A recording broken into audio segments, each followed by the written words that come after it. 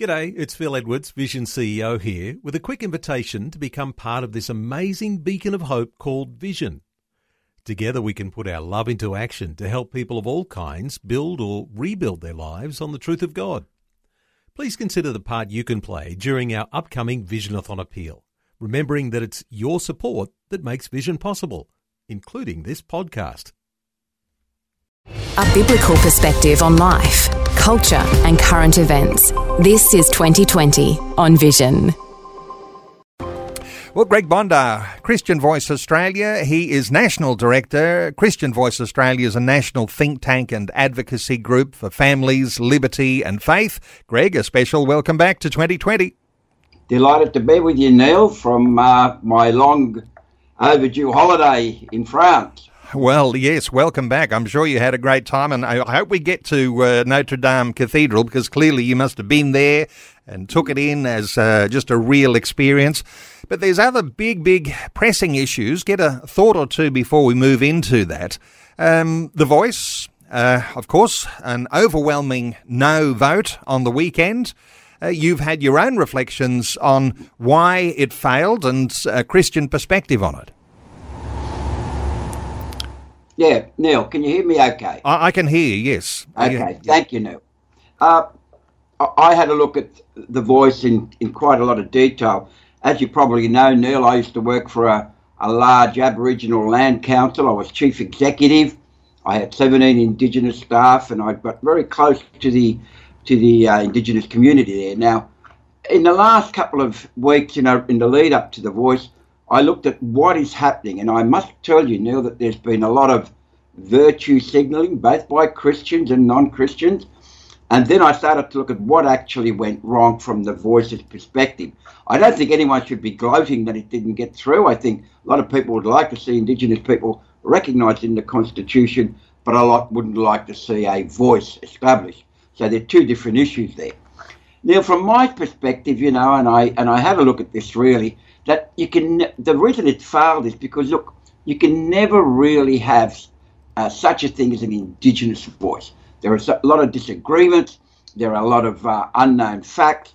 And I think if you look at Galatians 3:28, Neil, it came to my mind that there is neither Jew nor Greek, there is neither slave nor free, there is no male or female, for you are all one in Christ. And I think that's the attitude that should have been taken both by governments and some of those Christians that advocated for a yes vote. The other thing is really very quickly, Neil, was The Voice was a recipe for revenge rather than reconciliation, in my view. The Voice really enshrined a divisive racialism, which I was totally opposed to.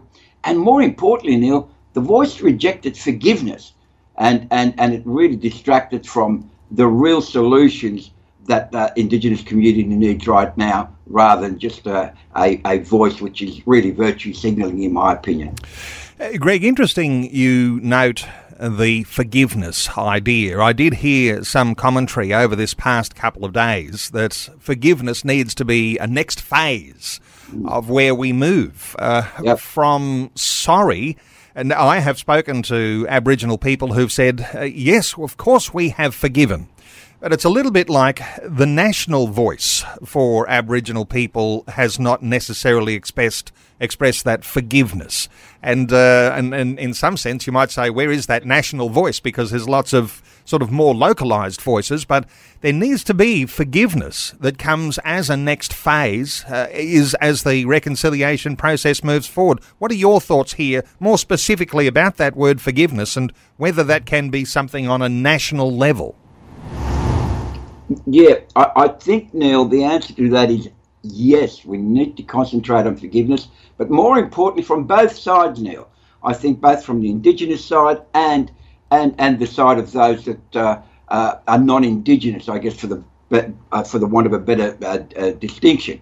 See, the issue we've got here, Neil, is that I think a lot of people have the attitude that we need to forgive for past things that we've done.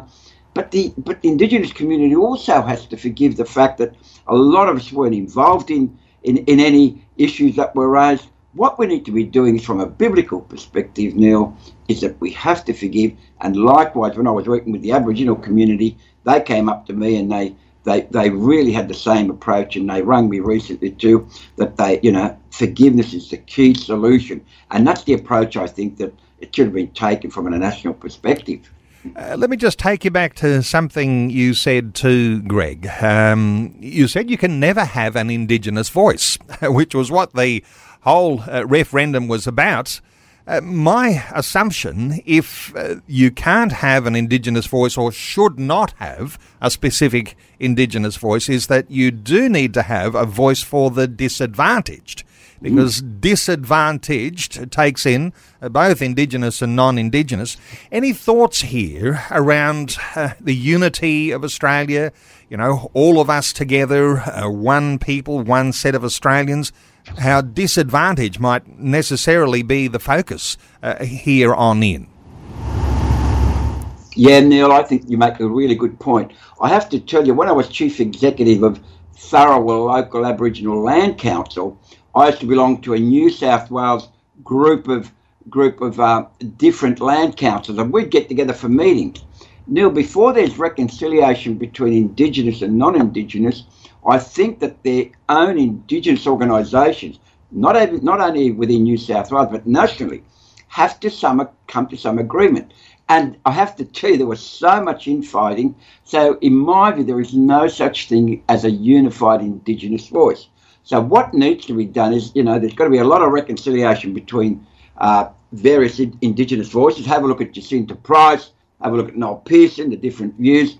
So once we get that once we get them singing from the same hymn book, Neil, I think we're on our road to a more reconciliation, and then thereby helping those that are disadvantaged. And I've seen a lot of that happening during my time when I was with the Land Council. We were talking through the campaign for the referendum about the fact that there are so many Aboriginal organisations that already, in some sense, have a voice. What you're saying is there needs to be some combined voice getting together, and that might be what the aspiration was with an actual voice that could be a singular voice to the Parliament. Now that the Australian people have knocked that on the head, ways that there might be a singular voice. How do you see the possibilities of how those comings together might actually happen? Yeah. Neil, the issue here is that I said the Indigenous community have to come together, sort their own backyard out first, before we start looking at a national voice. And in that regard, you're not going to have a unified Indigenous voice. It's not going to happen. It can't happen because of various ideologies, various political, socio-economic viewpoints. I'd love to see it happen, Neil, but I don't think it will happen. And I think the issue we've got to address here is, can the voice, and I think not, but do we want to recognise Indigenous communities within the Constitution? I don't have a problem with that, but I don't think the concept of a voice, a unified voice, is a reality now. Of course, the Uluru Statement from the Heart, I guess it's not going anywhere. And, of course, voice, treaty, truth-telling was a process that the voice was setting Australians on a path to. And, of course, there are a number of states that either have a treaty process or they're preparing for that treaty process. No doubt, whatever truth-telling means, that's already happening as well. The ball is rolling here. Do you think, Greg, that a national no in the referendum may actually be a cancelling of that process, or do you think that those other elements are likely to still continue to propagate around the nation, and that there is still value in, for the Aboriginal community, the thought of voice, treaty or truth-telling? Yeah, good points there, Neil. Look, as I said, when I spoke to Indigenous community members that I know really well, there was disagreement, uncertainty. There was no clarity on what the voice wanted to achieve. Now, in my view, what's happening is that, one of the things I was disappointed in, Neil, was that the church was very silent on this. By the church, I mean the various denominations. There was some virtue signalling. Yes, we accept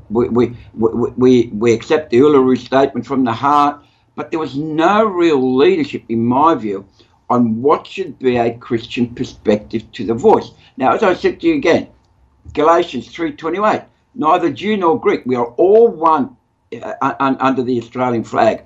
And I think that should have been the approach. But the issue we've got here is that we've got to be very careful that what the outcome as a result of the vote on Saturday will mean for the Indigenous community, because I think they do need recognition, they do need some support, but there are already some 30-odd organisations that are trying to cater for them, and they can't agree amongst themselves either now. Hey, just taking you in to the deep end here for a moment, Greg, because as you know, and you're with the Anglican Church, it's your background, when we start talking about issues and they become politicised, it's almost a way of cancelling the church's comments into that field, because you know as well as I know that the church leaders are reluctant to speak out when there is something that is politicised, because they don't want to be partisan, because there are people on both sides of the fence in their congregations, in their churches, in their denominations. So the thought that everything somehow is political, something has to happen here, that church leadership at the denominational level has to be able to speak even though things get politicised. I'm taking you in the deep end here, but what are your thoughts? Yeah, Neil, my thoughts are very clear. You know, I believe church and state is a reality. The church has to speak out on issues. The church must be involved, because whatever we do on a daily level, the church will be involved. Now, I think what needs to happen is for church leaders, whether it's Baptist, Presbyterian, Anglican, I don't care, uniting, they need to come out as on the issues. Now, everything is political, Neil. Unfortunately, I did not see any leadership from any of the churches, you know, that I can recall. And I think one of the things that we need to happen here is that, you know, we've got to get the media on side, Neil. We've got to get governments on side. But more importantly, you know, I think we as Christians need to understand the fact that, you know, the church and in particular the issue of the voice, you know, we need to support it in the sense that we need to make sure that, you know, there is a voice for the Indigenous community, but not through the voice that was proposed by Prime Minister Albanese. That just wasn't going to work. Okay, there's lots to talk about, and we could talk about that for a long, long time. I think listeners would like to even have their say, but we can't make that happen today. Let's talk Israel, the Hamas-Israel war. And things seem to be in a holding pattern now. Israel is preparing to move in and try and, in some sense, take down Hamas. What are your reflections on what's been happening so far as this dreadful circumstance in Israel? Look, Neil, I'm absolutely, you know, I am still in a state of shock, because you and I both know, and the world knows, Hamas is nothing more than a terrorist organisation funded by Iran. The issue that we've got here is, Neil, that Jews and Christians, Neil, have been persecuted for centuries. Now, there is nothing in the Bible, Neil, absolutely nothing, that says that the persecution of Jews needs to continue. One of the things we've got to understand is, and I look at I was just looking at Psalm 122:6, Neil, which really says that we need to pray for peace for Jerusalem. And I think that's so critical, Neil, that we do that. If you want to talk of conflict, Neil, go back to Ezekiel chapter 38 and you'll talk about it. See, one of the things we've got here is that this could be Israel's 9/11, Neil, and that's a real issue, because if it is the 9/11, then we all need to worry, because if, let's say, Russia gets involved or whatever, then we need to make sure that we are praying for Israel. We're praying for the innocent Palestinians, of course, that are being killed. But, Neil, the left-wing media, the left-wing politicians are not letting this go, and unfortunately they're putting the blame on Israel when it should be the other way around. And certainly I know your perspective is this. There is no moral equivalence in what we're talking about here insofar as goodies versus goodies. There are actually goodies versus baddies here, and you've got good as in Israel, and you've got bad as in Hamas. There are some people who are trying to somehow or other produce some level of moral equivalence, but you've got to be able to recognise good and evil here, haven't you? Absolutely. I mean, Israel has to defend itself. It had Hamas took the initiative. It took the initiative to attack Israel. Israel is now responding, and from a biblical perspective, I think there is room here for a retaliation from Israel. See, one of the things I can't come to grips with, for example, the USA is supposed to be supporting Israel. But guess what, Neil? Biden gave Iran $6 billion worth of funding. Now, why would you fund a country that is promoting terrorism? So there are real issues here, Neil, and I think we need to be aware that it's not just simple. But, the last time this sort of war occurred was back in 1973 with the Yom Kippur War, as you'd be aware of, some 50 years ago. Neil, we've got to make sure that our prayers are strong and prayers for Israel for peace because, I think, Psalm 122:6 says it. Let's pray for Jerusalem. And with all sorts of predictions that this may well grow into, someone said a mini world war because there are proxies, those Israel and Hamas, but the backers of those extend to nations around the world. So that's something to pray for, the peace of Jerusalem. Hey, and I know that you've got something special coming up on Thursday night.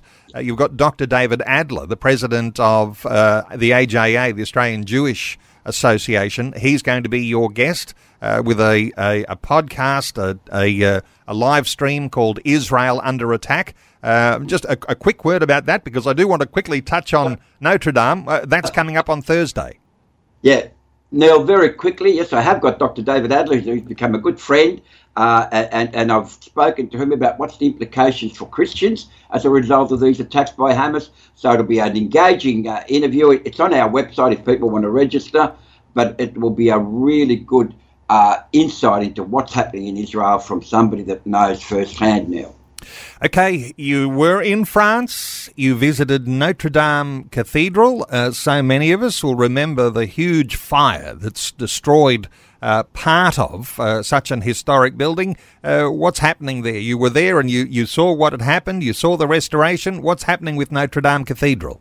Well, Neil, I was there because the first disaster was Australia couldn't make the rugby union final. I mean, I gave up on them, so I said, I've got to look at something else.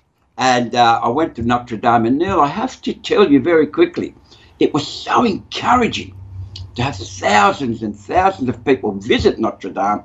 And I think, that something like the restoration of the Notre Dame may well be a reversal of people coming to recognise the importance of the church from a historical perspective. So I was so encouraged, Neil. It's looking great, but wow, what a piece of architecture, Neil. And I felt a real spiritual connectedness with the church there. So, it was a great experience, Neil. I'll send you some photos.